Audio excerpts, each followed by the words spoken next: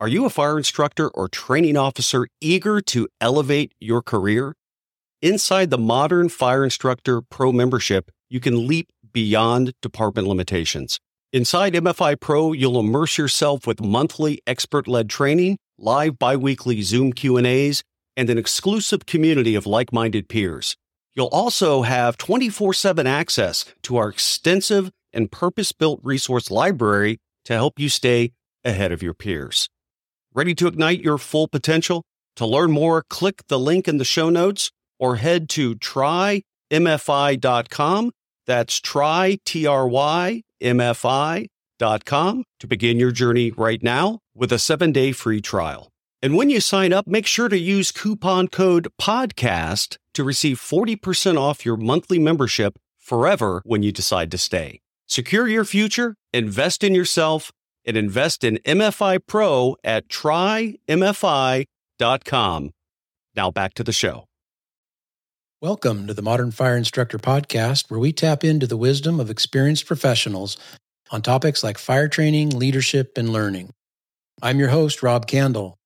Join me as we uncover actionable insights that you can use to grow your skills as an instructor, make you more effective, and help you leave a lasting impact on those you serve. Today, my guest is Ed Hartin, Fire Chief of East County Fire and Rescue in Camas, Washington. Ed has 49 years of career firefighting experience and previously served as the Chief Training Officer in Gresham, Oregon. He has completed a bachelor's in Fire Science Administration and a master's in Education.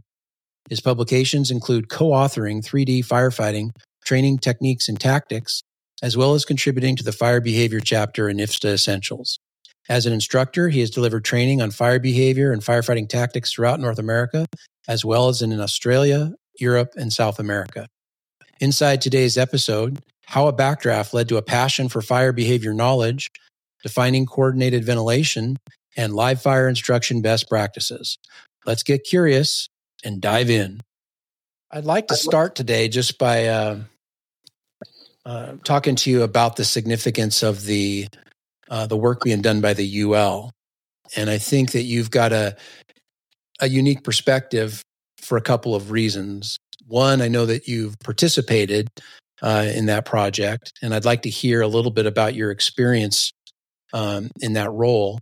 But then also just the fact that the breadth of your experience over, I believe, your bio on your department website says 48 years career in the fire service. 49 now. 49, yeah. So your experience is really quite unusual to see that much experience. You've seen a lot of change in the fire service. And so I think just based on your experience as a firefighter, but also working in the UL, if you could just speak about the impact that the research that the UL is doing is having on the fire service and what kind of changes that might be leading to that you've seen. Okay, I can certainly give that a try. I guess the first part is kind of the how did I get connected with UL and again when I became involved with UL was with the first ventilation study, which was looking at horizontal ventilation in residential structures. And it was kind of interesting because back then UL consisted of UL FSRI consisted of Steve Kerber and an administrative assistant, and now he has a significant number of staff. I don't know what the count is today, but it's probably in the 20 to 30 range. And they've got lots of projects going on and so forth. And back then it was one project at a time. And some of the same folks are involved as technical panels on the first several projects. And those individuals eventually became ULFSRI's advisory board. And we stayed plugged in, connected to the projects, and still participated in observation of some of the experiments and so forth. And then finally, last August, there was a group of us that were kind of moved to emeritus status on the board because we'd been on the advisory board for over 10 years, and they wanted to create some additional engagement across the fire service. So that's kind of the history of my time with UL. How I think I ended up getting connected with them was when Steve Kerber and Dan Madrukowski worked at NIST. I had gotten to know Dan. Don't even remember where the first place I ever met him was, but when I came back from my first trip to Sweden, he asked me to come by the lab, and he was going to give me the 50-cent tour and wanted me to talk a little bit about things that I had learned in my trip to Sweden and so forth. And Steve Kerber was there, and I got to meet him. So we kind of maintained a connection, and I was always kind of digging into what NIST was up to, even though that was a little bit less in the beginning, was a little bit less with the fire service. Occasionally they were doing things for the fire service, and then it began to become a little bit more connected, looking at wind-driven fires and so forth, and positive pressure, and a number of other things. And when I started to think about that, how that was going to inform our work, I kind of thought back to the beginning. And again, I have been doing this for 49 years. Really, my fire service career, probably in a manner of speaking, spans 69 years, because I went to my first fire when I was 6 weeks old. I had no choice. My dad was a fire chief. My mom put me in the baby carriage and wheeled me down the street to a job that my dad was working at, and my name get entered in the roster of members in attendance. So that was the first recorded instance of my going to a fire. And again, that was back in the 1950s.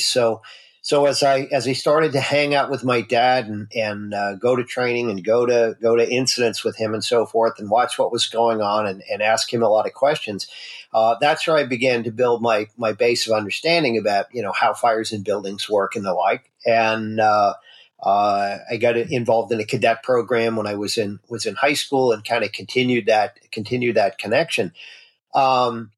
And when I started on the job, there was really not a tremendous amount of science in our training and education.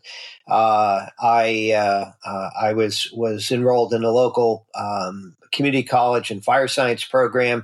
There was a little bit there, but it was not particularly in depth. And when I went to the fire academy as a recruit, we had one guy that was kind of science oriented, and he was the guy that had the Carmody kit and would do various tabletop demonstrations illustrating fire phenomena and so forth. And that kind of piqued my interest. I was really kind of curious about that.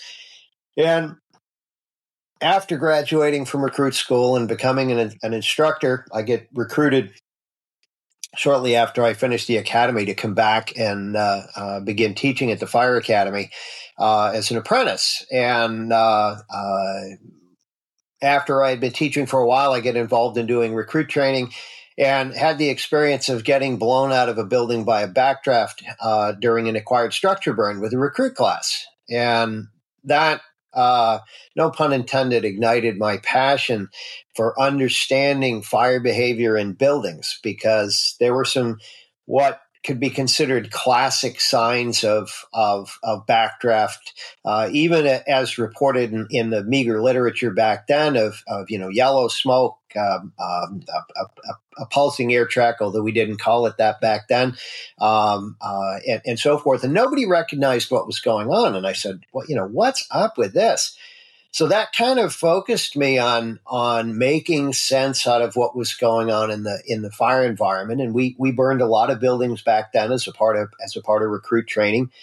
Pretty much every class had at least one acquired structure burn. So we were doing a lot of burning and making sense out of things that we were seeing. But again, it was predominantly with legacy fuels, or straw and pallets and that kind of thing, even back then.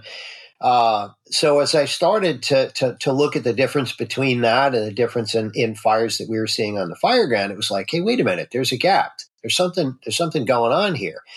And I don't think the big we of the fire service was recognizing the changes in the fire environment with changing fuels. Although there was a program at the Massachusetts State Fire Academy on plastics, and that was kind of like a big deal back then in the early 70s. Hey, there's all these plastics and they're making this really toxic smoke.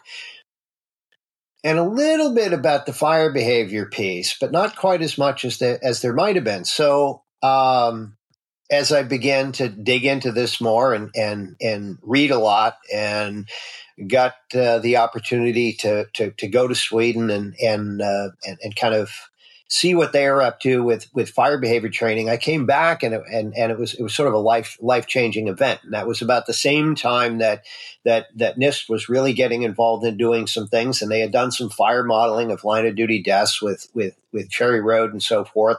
And so I started to dig into that stuff a little bit and to blog about that. And again, I think that's what ended up with my getting a connection with ULFSRI at the very, very beginning.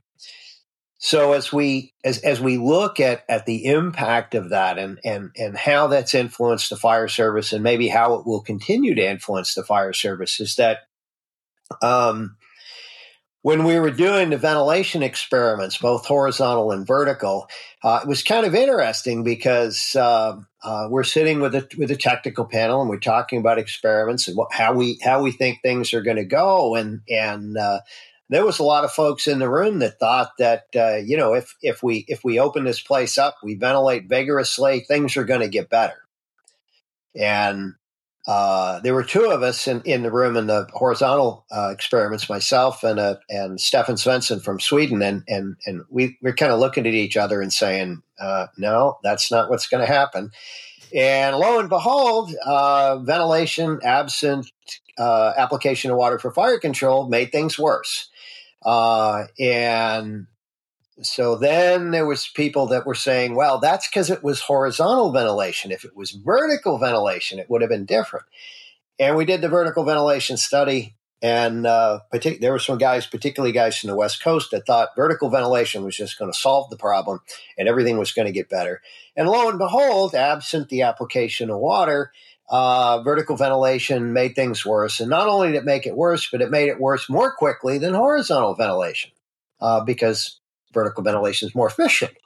Well, it was more efficient at making the fire bigger. Now, that said, that was absent the application of water. So that was one of the criticisms early on in UL's research is, wow, they're not doing it the way we would do it on the fire ground. We would do these things together, and we should change 3 or 4 things at once. And part of the process of discovery for the tech panels was to figure out how does science work. That no, you can't change everything, because if you change everything every time, then you can't replicate, you can't identify causal factors, and so forth. So that took a little bit of doing as we started to look at that. But we discovered some interesting things. One of them is that maybe it makes sense to not open up until we get water on the fire. And started to define, what does coordinated mean? And first time I heard somebody really, really state that clearly was George Healy from FDNY, and I think it was at FDIC, and he was presenting, and he said, it's likely that coordination means first you put water on the fire and then you ventilate, because it's really hard to get those close enough together that it works if you don't do one first and then the other. I mean, you could do them at the same time. You could do ventilation a little bit ahead of application of water, but that assumes that you have really good coordination on the fire gun, which oftentimes is not going to be the case. So that became kind of interesting. And then we discovered that, if you close the door, things kind of settle down a little bit. And, a lot of times we would arrive and the citizens would run out and left the door open. And we found that, no, if you close the door and you shut off the air supply, that slows things down and buys us a little bit of time to do some other work. And I know when I introduced that in my own agency, that there was a little bit of, you want us to do what? And it took a little while for us to begin to build that understanding of, hey, this is what's going on. This is what a ventilation limited fire was. And when I first started having those conversations back in the mid 2000s, before we had done a lot of this research, people were quite confused about that. That was not part of the common vernacular in the fire service, a ventilation limited fire. And the concept of closing the door, while we told citizens to do that to limit fire spread, we weren't necessarily thinking about it in terms of heat release rate and oxygen consumption. These concepts were not again part of the common language of firefighters. We didn't think about them a whole lot. The big we. I got involved in as a member of the validation committee for the 5th and the 6th edition of Essentials and Essentials of Firefighting for MISTA. And when we tried to start introducing some of the science of fire behavior, Dan Madrykowski and I, it was very, very difficult. People were very resistant to increasing the science content. And I think a lot of that was not so much that the students couldn't understand it, but we hadn't yet built the understanding of the people that were teaching of some of these concepts. And I know the first time that Steve Kerber talked about, or either Steve or Dan talked about fire science and fire dynamics at FDIC, there was 5 or 6 people in the room, and within several years after you all's beginning work on this, anytime they were speaking on fire dynamics, the room was full, and another year later it was the big room, and that was full. So I think we've seen a kind of a sea change in understanding of the importance of fire dynamics and how things work. But that said, while we've learned a lot, there's still a lot of other things that we don't know. And I think one of the limitations of the work that UL has done is in some cases they focus on what it is that we already do, and how we can make that work better, which that's good. But you can't necessarily say, oh, this is best if you didn't try the other things. So that's another piece of the puzzle. So I think in some areas we've gone down a particular path and said, okay, well, here's how we do what we do better, and maybe haven't looked at some of the other things, or haven't looked at the other things with quite as much rigor as we might. And again, part of that is that there's only a limited amount of funding. Doing full scale fire tests is expensive, and in some respects, I think tech panels have a bias towards, well, what we do works, so we want to understand it better, and maybe a little bit of reluctance to throw something in there that might contradict what it is that we believe to be true. Doesn't diminish the value of the work; it's tremendous, but you find what you look for, and you don't find things that are in other places. So that's kind of a nutshell look at my experience with UL. I'm reminded of the story where the guy is looking for his car keys underneath the at night. He's lost his car keys and he's looking for them underneath where the single lamppost is. Yeah. That's not where he thought he lost them, but that's where he can see good, Yeah. So we're looking in a specific area. You mentioned 2 things that I wanted to follow up on that answer. And one is just to note that I was really interested in your definition of coordinated ventilation, because in my experience, I felt like that term gets thrown around loosely, and it's very easy to say, well, coordinated ventilation, but I didn't ever really hear anybody define what that is, and I can remember it was kind of interesting if you go back and look at fire behavior related line of duty deaths and their related NIOSH reports. In almost all of the NIOSH reports, it says that fire attack and ventilation must be closely coordinated. But they never said what it was. Right. And I think as we worked our way through the ventilation experiments and on into the fire attack experiments and the coordinated attack experiments, we began to figure out a little bit more about this. And one of the things that I think is the reason for some of this confusion is if you go back and you look at legacy fires and you look at where many of our strategies and tactics and task level actions come from. Probably one of the first books that was written specifically about firefighting tactics was written by Lloyd Lehman in the 40s. And he then rewrote that after he wrote Attacking and Extinguishing Interior Fires. Much of it remained the same, but there was a whole bunch of indirect attack stuff that found their way in. But when you look at that and then you read books about firefighting tactics that had a big influence, whether it be Clark's book or Freed's book, those are written by guys that were fighting fires in the 1950s and maybe in the 1960s, legacy fires. And if we go back and we look at a fire in a room and contents fire in a living room with legacy furnishings in a legacy highly compartmented house like I grew up in, if you got there and you vigorously ventilated and you took the windows in the living room, or you did some other sort of ventilation tactic to dramatically increase the ventilation, it would have slowed progression to flashover because you had a fuel limited fire and you increased ventilation to it, which is removing heat from that environment and slowing that progression. So that made sense.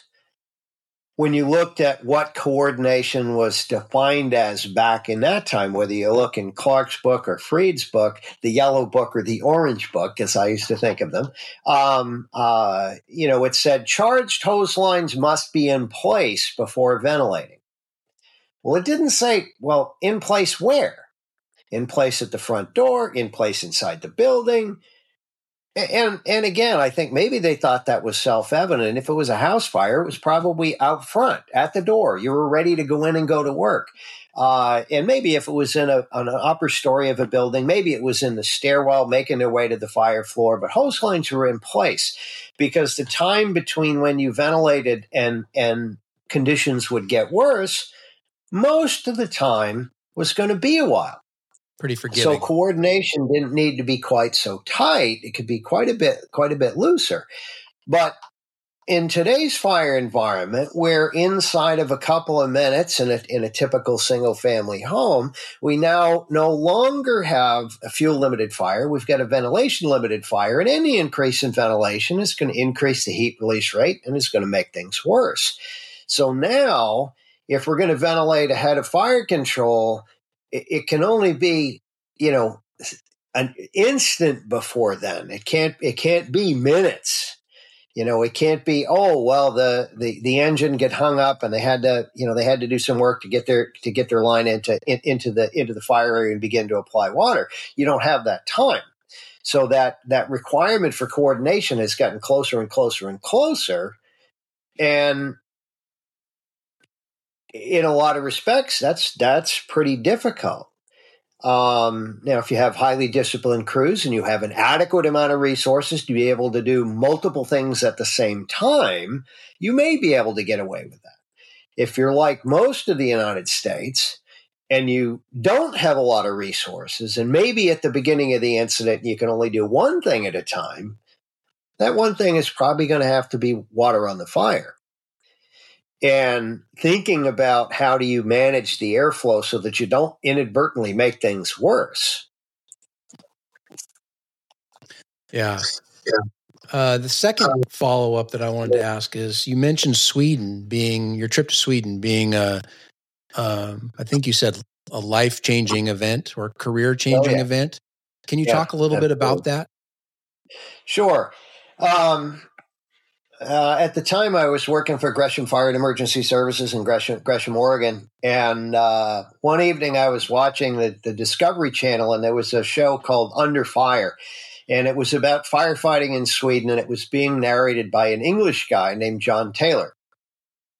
And I was kind of fascinated because there were some things that the Swedes were doing which looked vaguely familiar. I mean, some of it was very familiar. They were wearing protective clothing and breathing apparatus, and they were going inside and using hose and so forth. But some of the things that they were doing to control the fire environment, some of them looked a little bit, I'd learned a little bit about that back when I worked in Massachusetts, but I hadn't heard it anywhere else. About applying water with a fog pattern into the upper atmosphere to cool things down. And what I had learned is you did that to extinguish rollover. And they were doing it into the smoke, which that was sort of an alien concept to me. And so that's pretty interesting. So I had been having some conversations with a guy who's retired from the London Fire Brigade named Paul Grimwood, and emailing back and forth with them. This is sort of at the beginning of email for me and so forth. So that was sort of a novel thing. But I was emailing back and forth with Paul, and I said, hey, I watched this show, and I'd like to go find out what the Swedes are up to. Is there any, you have any contacts? Is there anybody you can put me in touch with? So he gave me contact information for an Australian guy named Shan Raffel, who was a station officer in Queensland. And he had just come back from Sweden, where he had gone to a fire behavior instructor class. And so I got a hold of Shan, and Shan said, well, I'll put you in touch with this English guy that I know I heard he's putting together a trip for a bunch of English instructors to go for an instructor's class. So he put me in touch with this English guy. Lo and behold, happens to be John Taylor, the guy who was narrating the TV show. And he was putting together a trip for a bunch of instructors in central England to go to Sweden. So I said, can I get in on this? And he said, sure. And he told me how much it was going to cost. And so I went to the fire chief, and I said, I want to go to Sweden and take a fire behavior instructor class. I have money in the training budget. We can afford to do this. And he said, no, you're not going to Sweden on city funds. That's not happening. So I reached out to our regional training association. I said, is there anything you could do to help me out? So they agreed to pay a portion of it, and I paid for the rest. And I told the fire chief, I'm going on vacation. I'm going to go to Sweden. And so off I went, and I spent a week in Sweden with these English guys. And that was interesting in and of itself. The day that we were supposed to start class, England was playing Sweden in the World Cup, so we had to delay the start of class.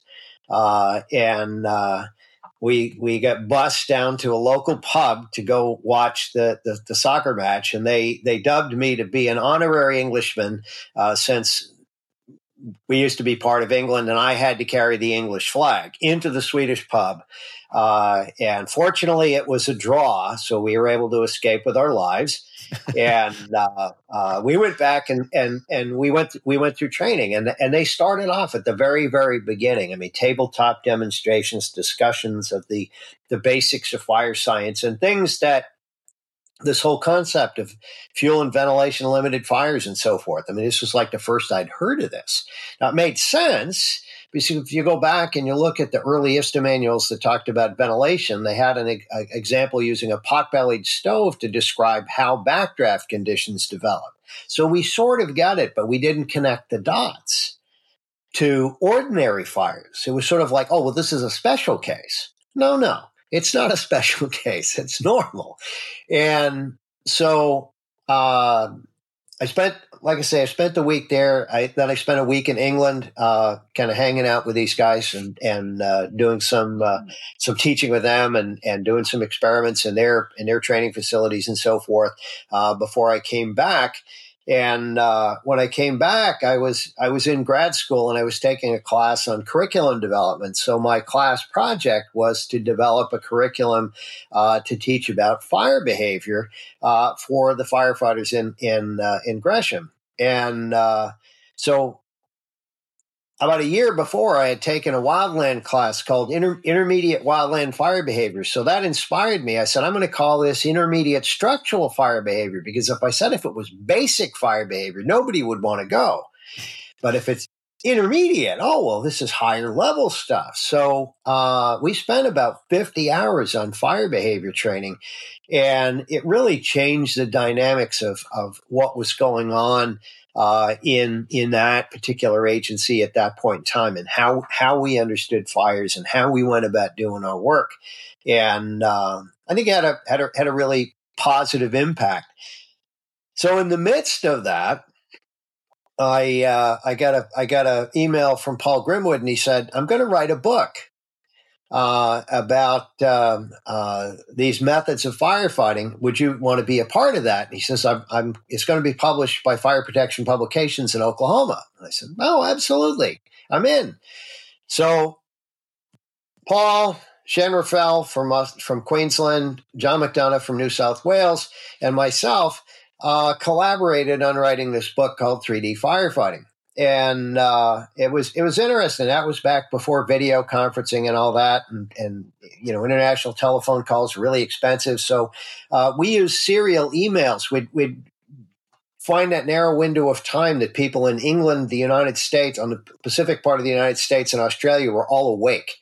And then we would send emails back and forth in real time to have conversations about what it was that we wanted to do in the book. So we wrote that, and it was published, and that gave rise to the opportunity to travel around the world in a variety of places. I think last count was 11 countries, and do some teaching and figure out what it is that they did well, and then try and bring some of that stuff home. Are there some things that you learned in your experience there that fit into that category that you described? We're looking at things, as far as the UL goes, we're looking at things that we are currently doing and not looking at some of the things that we're not doing. Yeah, I think one of the things, and this is always just a great way to start an argument in the firehouse or in a bar where firefighters are, is the whole solid stream or straight stream versus fog pattern debate. I used to be very passionate about that. The use of water fog was it made a tremendous amount of sense to me in particular applications. I think one of the things that maybe puts me in a little bit different spot than some other folks is I've actually done it both ways. I started off in my career, the first apparatus that I drove, or the first company I was assigned to, we had a hose wagon with a high pressure booster lines and inch and a half and 2.5, and used the booster lines on fires. Also used solid stream nozzles on fires, and then combination nozzles at various flow rates from 30 gallons a minute on up to several hundred gallons a minute. And so kind of had a sense of the fact that using water fog to provide a safer environment to operate in by cooling the hot gases overhead, that does make sense. It's more efficient. You can do it with a straight stream or a solid stream. And I don't argue with anybody about it today, because the evidence shows you could put fires out both ways. If somebody is very passionate in one particular direction, they're probably not going to change their mind easily. So whatever it is that you're going to do, you should do it well. I think my appreciation for the variations on things that I think a deficiency in the training arena is the fact that we only train in or predominantly train in fuel limited fires, and we almost always train in pre-flashover environments. We never deal with post-flashover environments, which we oftentimes do encounter out in the real world. And so if our context is dealing with unignited smoke and a number of fuel packages burning, that's one thing. When we're dealing with an environment that everything that has been involved in that combustion reaction, that's a very different environment. So I think in a lot of ways, the reality is somewhere in between the two. It's not this or that. It's this and that. If I have to traverse a distance of 50 or 60 feet through or under a smoke layer, that the compartment or compartments that I'm moving through are not involved in fire, then dealing with that smoke layer can be done efficiently in one way. And then when I get to the area where I'm dealing with a post-flashover environment, I'm going to deal with that very differently. And so I think taking the best of both and trying to find a way, or as my friend John Chubb from Dublin, Ireland calls it, the universal theory of everything.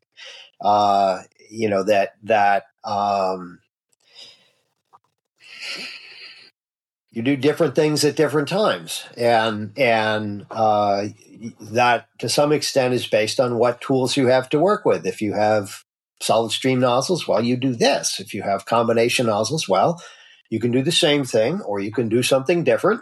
And one of them may work better in a given time than others. And you also have to decide, how am I going to train people how to do this?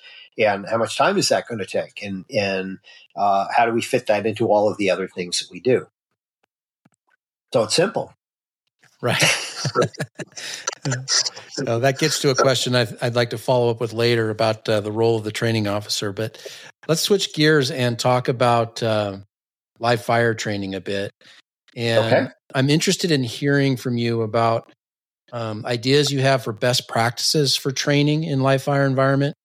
Both with new hires, people who may have no experience whatsoever, and then incumbent personnel. All right. Well, I guess part of the thing with this is that I first got involved in live fire training before NFPA 1403, but for a great deal of luck, I could have been the guy that resulted in the establishment of that standard rather than the guys from Boulder, because there were some things done during my early years of being involved in live fire training that you can read about them in line of duty death reports, and we did those same things and we get away with them. So I sort of have a different perspective on that, and I also recognize that NFPA 1403 is written in blood. I think there's some challenges with the standard because it sort of, in some ways, looks at all live fire training as being alike, and I think that it is not. So if we start off with training brand new people that have no experience, what I think is a good beginning for that is you need to not make it scary. A lot of cases people, they want to make it so it's really hot and it's really tough, and you realize, you got to really be special to be able to do this. And I think the thing is for new firefighters, particularly people that have had no exposure to this in their pre-fire service life, this is an unnatural act that we're asking them to do. Go inside of this building that has a fire in it. Ordinarily, people want to leave when there's a fire in the building, so we need to kind of change that dynamic. So I usually will do a demonstration burn, whether it be in a burn building or a container or some other type of a prop, where we light some stuff on fire and we let it build up a smoke layer, and unfortunately we oftentimes do not get to, unless we're using a container, it's really tough to get to a vent limited fire, but to do a little bit of a demonstration and let them see, okay, how does the fire develop? We get this plume, and then we develop a ceiling jet, and the smoke starts to come down, and it's warm, and we're kind of looking at that. And I usually will give them a good brief on the front end, and then I don't talk while we're inside. I let them pay attention to the fire instead of paying attention to me. I may need to counsel them on, okay, remember to breathe. Just watch what's going on, and then we go out and we'll do a debrief, and that's kind of their first exposure. I don't ask them to deal with hose. I don't ask them to deal with nozzles or fire control or anything like that. If I'm dealing with a container and I have the ability to take the fire vent limited, then I'll do that, and I'll simply control the fire behavior with the door, or I'll have a colleague close the door, and the fire will begin to settle down, open the door, and the fire will begin to come back up, so they can internalize that understanding of the relationship between ventilation and fire growth. But that's kind of the starting point, and that's about the context that they need to have at that point in time. I think one of the elements is thinking about fidelity. How accurate does it have to be in order for them to learn what it is that I want them to do? And one of the challenges with that is we have absolutely no idea. We have lots of opinions. In general, it's perceived that the more realistic it is, the better. And I think it's probably a reasonable supposition at some point in time in that training. But in the beginnings of that, well, maybe it doesn't have to be 100% accurate. Maybe some of it you can do being outside the fire environment, and you're just looking in and you're watching what's happening to understand what's going on with that. So I think that there's some variability to that. I don't think that you need to use live fire for teaching people basic hose handling. Again, because you can teach that in a different context and not expose people to toxic products and thermal insult and so forth. But at some point in time, yeah, you probably do need to show them what is the effect of applying water in a particular way, and what effect does that have. And that probably does need to be fairly realistic, because you need to create triggers for them. If I see this, I'm going to do that. And I think a lot of times the live fire training that we do, it in a way, it kind of damages people, because if we think about, say, working in a container, single container or split level container, that it's often referred as a flashover prop, which is really not. But when we're in there and we're practicing nozzle technique and so forth, there's an element of unreality, because if this was a real fire and you could see it, you would put water on the fire and you would put it out. And yet we don't. Where we let the fire come overhead, or we're cooling the gases and we keep the flames away from us, and I explain to people that's not your next fire. That's a batting cage. It's not a game of baseball. It's a batting cage. We're going to practice some techniques, but that's not a realistic context for firefighting. Now, I've also been involved in training where people don't say that. They just go in and they do it. And it's like, okay, well, so now I build this picture in my mind that I'm going to do this even when I can see the fire. No, not so much. Right. So I think that it requires a progression. We need to give them an introduction to fire. And I would always, when we go in there, I'd start it off saying, okay, fire, this is the students, this is the fire. Hang out and get acquainted. I'll be here to make sure that everybody behaves, the fire and the students. And next step is basically learning to apply basic nozzle techniques and so forth and deal with that in the fire environment. And this is where oftentimes we're constrained because maybe we don't have a lot of options in our facilities. If all we have is a single compartment prop, we're going to train in a single compartment prop. I don't think that's adequate if we want to develop skill in how do I move from my point of entry to where the fire is and have good skills for dealing with the hot, smoky environment before I get there. And then what do I do once I do get there? Another element of context that's kind of interesting, and I haven't figured out a complete solution to this other than acquired structures, is metal containers and concrete burn buildings and ceramic lined metal burn buildings don't behave the same way as wood frame buildings with sheetrock. In more than one perspective, even if we're looking at a contents fire, those surfaces are very, very different. They're going to react differently to application of water than sheetrock does, which is why some of the things we do in real fires, if you did them in the fire training environment, maybe they wouldn't work quite so well, or maybe they'd give this adverse reaction. You'd say, oh, that was a stupid thing to do. I'm not going to do that again, where in a regular building, it would be fine. So I think we have some challenges with that, and I think we have some challenges with balancing the issue of exposure to carcinogenic products in a training environment. On one hand, we don't want to expose people to toxic products, but on the other hand, if you don't train them in a realistic environment, and then you send them into real fires, then is their risk of a bad outcome worse? And again, I'm not sure that we completely know the answer to that. Some people have gone to using gas-fired props because of that and so forth. And again, that is, with everything I've seen to this point, is a very unrealistic context, does not provide you with any of the triggers that you would need other than, well, there's a fire.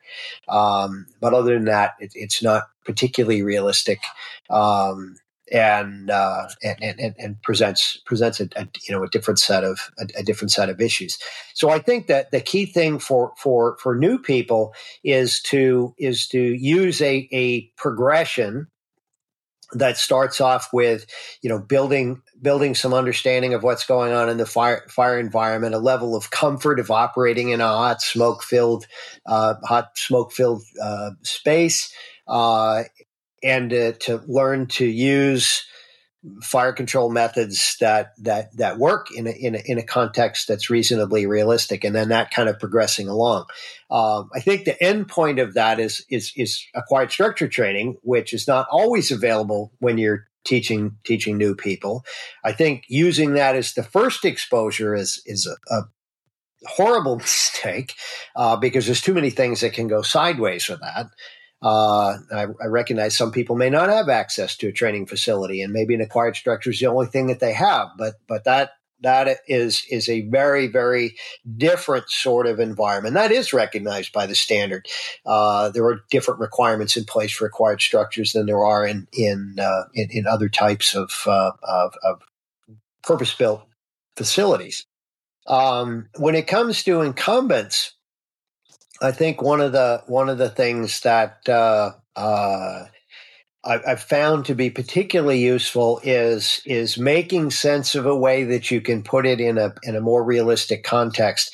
Again, if you don't see a lot of fires, doing sort of set piece where all the lines are out and you light a fire and you go inside and you do some stuff, I think that has value. But I think another thing that has tremendous value and is not quite as easy to do in an acquired structure environment as it is with a purpose-built building, is integrating live fire training into a roll-up drill, where the companies are arriving and they have to stretch their hose and they have to do all the things that they would ordinarily do.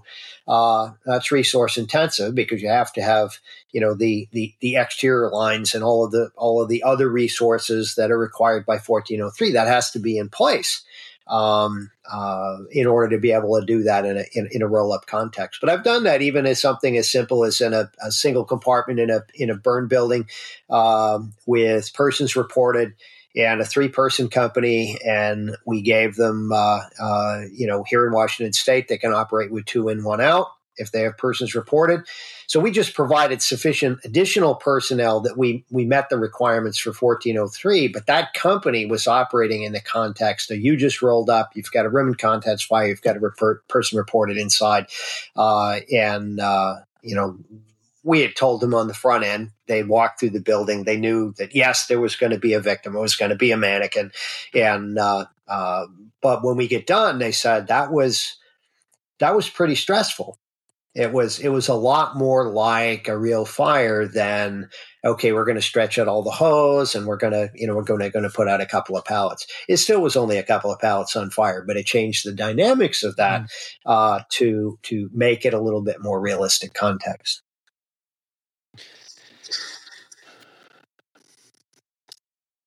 I've got a lot of stuff there that provided things that I'd like to follow up on. I really liked the idea that you introduced about the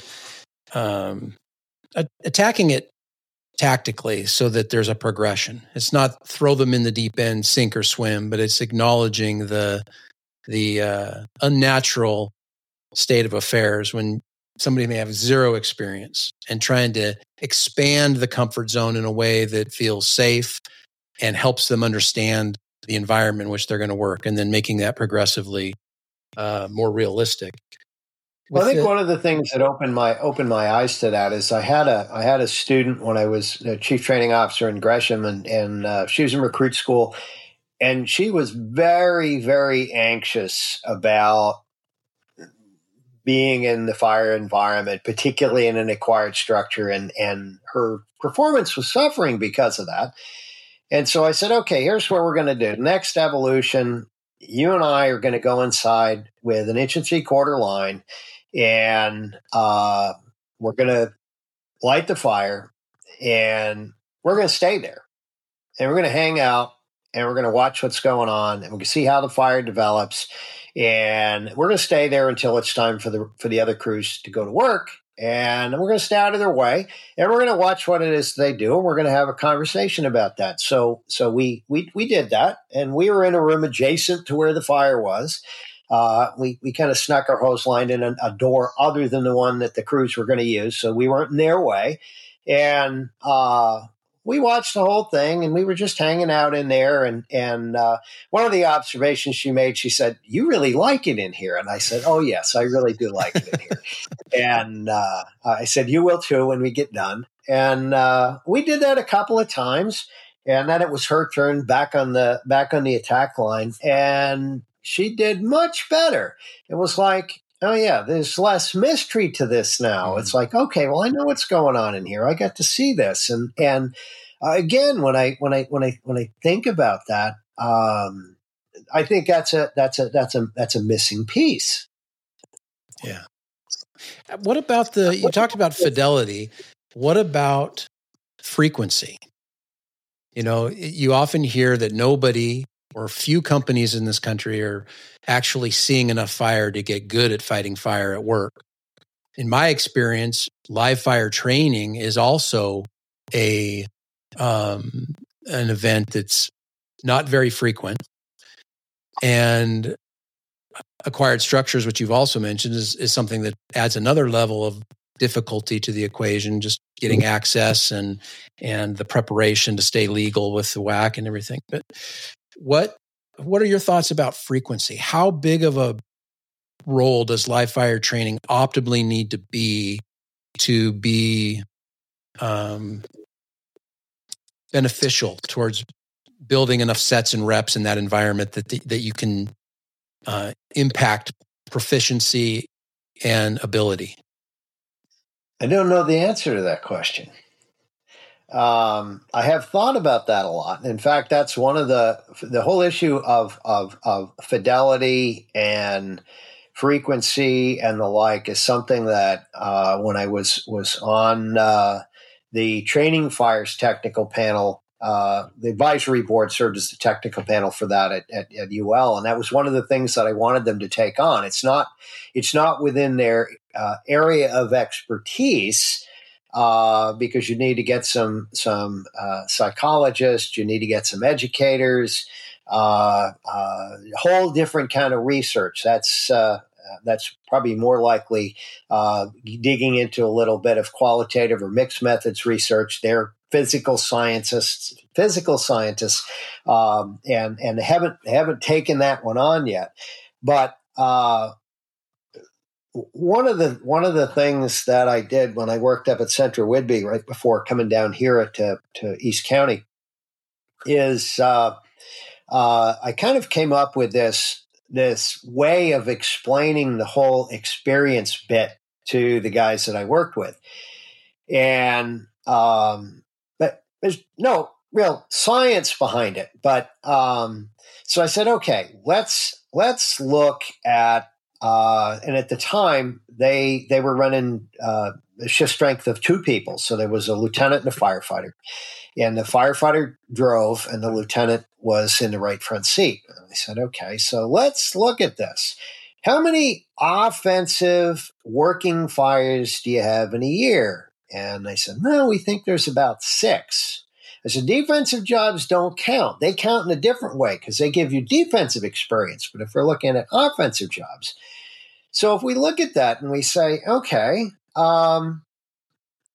there's 6 fires and there's 3 shifts. So that's 2 per shift.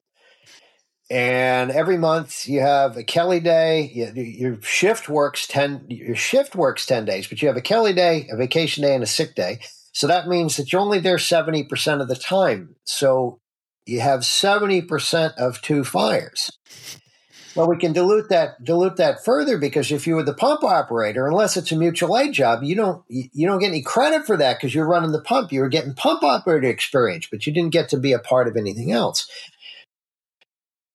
So you kind of work your way through that, and then you multiply that times how many years you've been on the job. Well, I had a guy that was working for me. He'd been on the job for 5 years, and he had never been on the attack line in an offensive fire, ever, in 5 years, because he was, most of the time, he was driving the fire engine. And so there were certain things. He was involved in some a live fire demonstration, and he got to see, he said, I've never seen that before.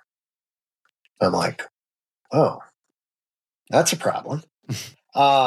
So how often is enough? I mean, the WAC says you have to do it once every 3 years. That's not enough. My take on that in both Gresham and in Central Whidbey is every 3 months. Now, in Gresham, we just burned a lot. There was a lot of guys, and we burned a lot. At Central Whidbey, we didn't have that many guys, and it still was a struggle because you had to get enough people to actually do it and be compliant. But we gave it a shot. We tried to make it work. We did some multi-agency things and so forth, and tried to do that. The actual number was something less than that, but it was multiple times per year. It was not big stuff, but it was something. But that whole thing of experience is kind of the connection that we made, where I came up with the idea of 10-minute training for IC number 1, which is 52 fires a year. Now, you don't oftentimes get to go inside in the video, but what we did was we looked at that as tactical decision making for the company officer, and then in some of the follow-on questions, we would take it down to the level of task level stuff, like, how are you going to do this? How are you going to apply water? Where are you going to go? What sorts of things are you going to do to at least get that thought process going? And I think if you combine some sound live fire training with mental practice, there's been a number of studies that have been done that shown that mental practice is as good as physical practice for some kinds of things. But the thing is, you have to know what it's supposed to look like in the first place. So I don't think you can only do that. But I think that if you combine the two of those, where you're encouraging people doing video-based tactical decision simulations, you encourage them to build a picture in their mind of what they're going to find when they go inside and what they're going to do about that and so forth. That will reinforce that limited amount of live fire training you can do. Now, can I prove that works? Not necessarily. I mean, anecdotally, I can tell you that it works because I watched the transformation of people's performance, but I can't prove it. Not with science. Yeah, I think that that'd be some really important research that could be done, like you mentioned, as far as being able to speak in a way that's not anecdotal, right? To have evidence that shows in order for this training to have an impact, it needs to happen with this level of frequency, because that could drive policy, that could drive budgets, to help address some of those challenges that we're faced with trying to get that kind of training accomplished. I think part of the thing is that that would be expensive to do that research. And the other thing is you also would have to come up with a solid methodology to see if it works in the real world. I mean, to do it and to say, does their performance get better or does it stay consistent in the training context? So to do a certain type of live fire training and some mental practices, some other types of activities, and then follow up with an assessment with live fire training, that could be done. But then, does that translate when you go to real fires? And how does that work? So you need a pretty good size, if you wanted to in essence prove it, you would have to have a pretty good size cohort, and you can only test one thing at a time. So I think we're not going to see the answer to that in a very short period of time. But I think you're right; it is very important because if we look at that and say, you need to have this much live fire training in as close to real context as possible, and you can couple that with these things and you can get positive outcomes, or you can do this much live fire training and you can get the same outcomes. Well, if we do this much and the other things, and if it's as good, we reduce cancer risk, we reduce risk of other things. But I think that the challenge is if people say, oh, you can replace live fire training with VR, and we don't have any basis to either support or refute that, it becomes a problem. And then people start doing things because, oh, well, this is easier. Well, right. Is it any good? Right. Well, you actually touched on that third final question I had for you, which was when you mentioned your 10-minute training platform. I wanted to know your philosophy regarding the use of simulations as a proxy for actual fireground experience. And a word that you used that jumped out at me was building triggers. And so I'm wondering, what's your experience in using the 10-minute training? And it's, even if it's anecdotal, do you feel like in using that training tool that you're able to build triggers for people? I believe so. And I can't really take the credit for the concept. I actually stole it from the Marine Corps. There was a couple of documents that were written by Major John Schmidt on tactical decision games, and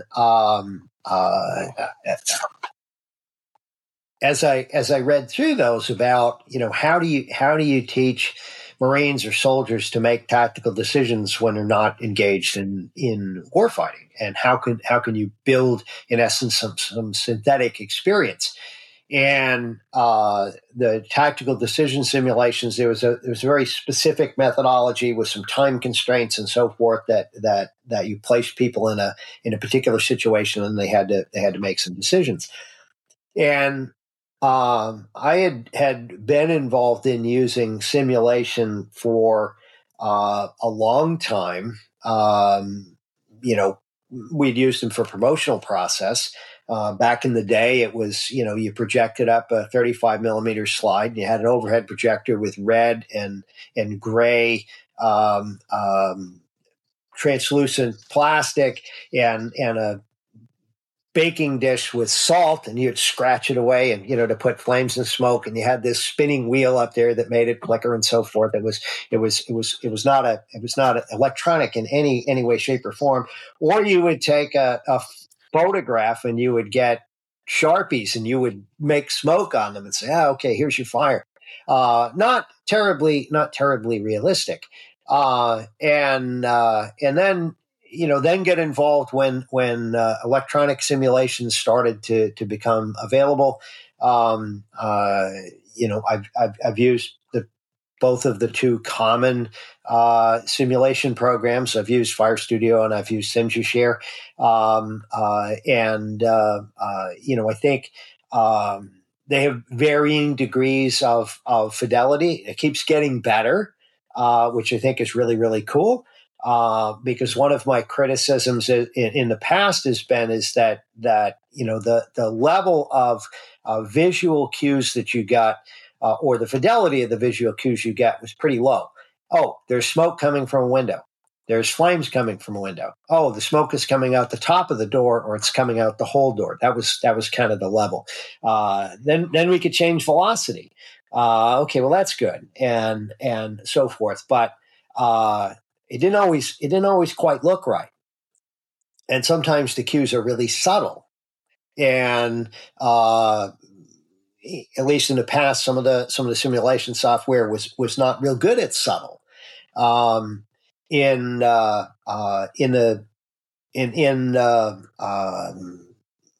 I went to Central Whitby, I decided I needed to do something about command training, and ended up looking at a blue card. I was familiar with the concepts behind that because I had gone to Phoenix to their command training center back when I worked in Gresham. I spent 3 days down there hanging out with John Brunacini and kind of seeing how they did that, which was I don't want to say rudimentary, but it was not as technologically advanced as it is today, but they were making it happen, and putting IC number 2 in the command vehicle, and then they were, excuse me just a second. They were making it happen, and so I said I want to do that. So I went back to Gresham and I started to build a CTC, and I got about 10-15% done, and then I get laid off and went to Whidbey Island. So didn't get to finish that. But when I looked at a blue card, I said, this is pretty interesting because this uses a progression of degrees of difficulty, and it uses simulations. And the fidelity was not always great, but then it was like thinking about what degree of fidelity do I need to teach this particular system? Okay, well, it works pretty good. And the fidelity in the later sims is a lot better than the fidelity in the earlier sims. And they had certain triggers that they were looking for. One was, can you tell an offensive job from a defensive job? And okay, that's not horribly difficult in the gross sense. It's the ones that are close to the middle that are a challenge. But I found that worked really, really well. But when I started working on the 10-minute trainings, I found that occasionally I will use a simulation, but most of the time I use pre-arrival video. and I scour the internet every morning looking for good pre-arrival video. Now, good doesn't necessarily mean good as in things went well, but good as in it provides some specific cues.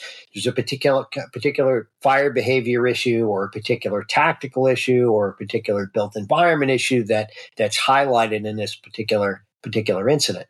So I think that as I've gone through and have done hundreds of these 10-minute trainings, I think I've been doing them coming up on 5 years. I've been making these things, and I do one a week for IC number 1, and I do one a month for IC number 2. So that's 64 fires a year, or 64 incidents a year, not all fires. Where people have to make tactical decisions. And I think the people that have engaged with them vigorously, I think they've benefited a great deal from that. I know at Central Whidbey, we did them at shift change, and the fire chief and author of the 10-minute trainings was always in the room. So there was a great deal of emphasis on the importance of that, and I saw a lot of benefit to that when I watched people work on the fire ground, and when we did after actions after fires and so forth, is that people could make connections between, in essence, a 10-minute training fire that they had been to and the real fire that they had just been to. This was just like this other thing. So slides in the slide tray, again, I think were a useful thing. Now, doesn't necessarily help build that tactical decision-making or task-level decision-making when you're crawling down the dark, smoky hallway, but it definitely helps build that sense of, this is what I expect, and I'm either going to find what I expect or I'm going to find something different than I expect as I progress through this incident.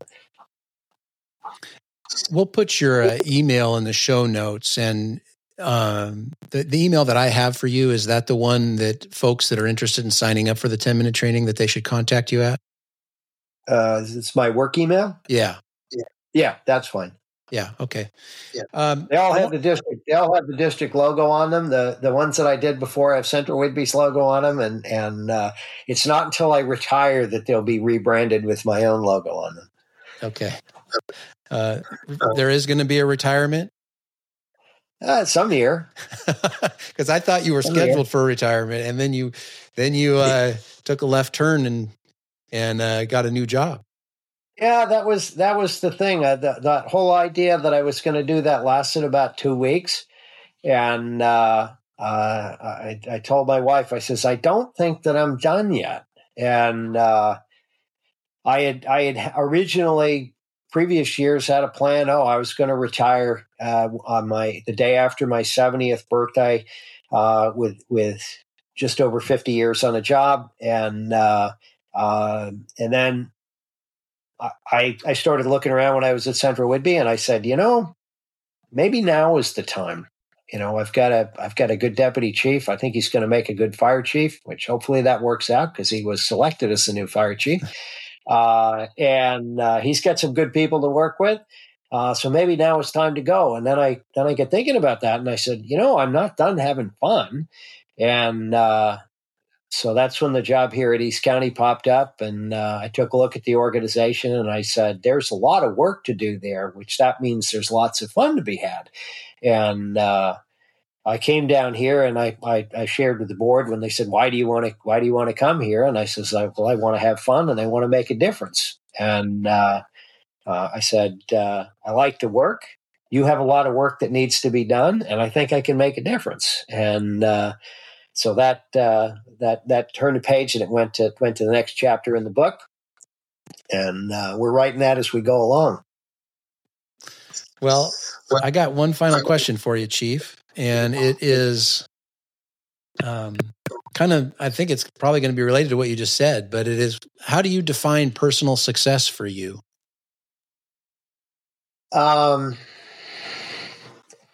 I think for me, personal success is the success of the people that I work with. As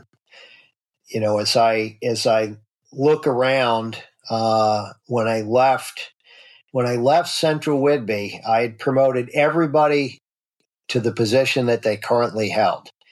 And when I left, the deputy chief eventually, after a rather lengthy process, he bested all comers and became the new fire chief. And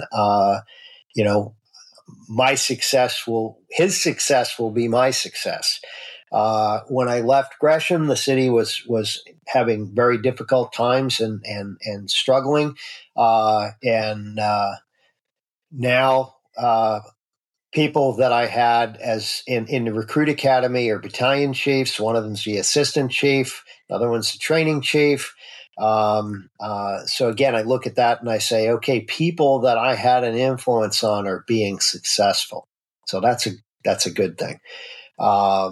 My goal when I went to Central Whitby was that the organization would be better for my being there, and it would continue to get better after I left.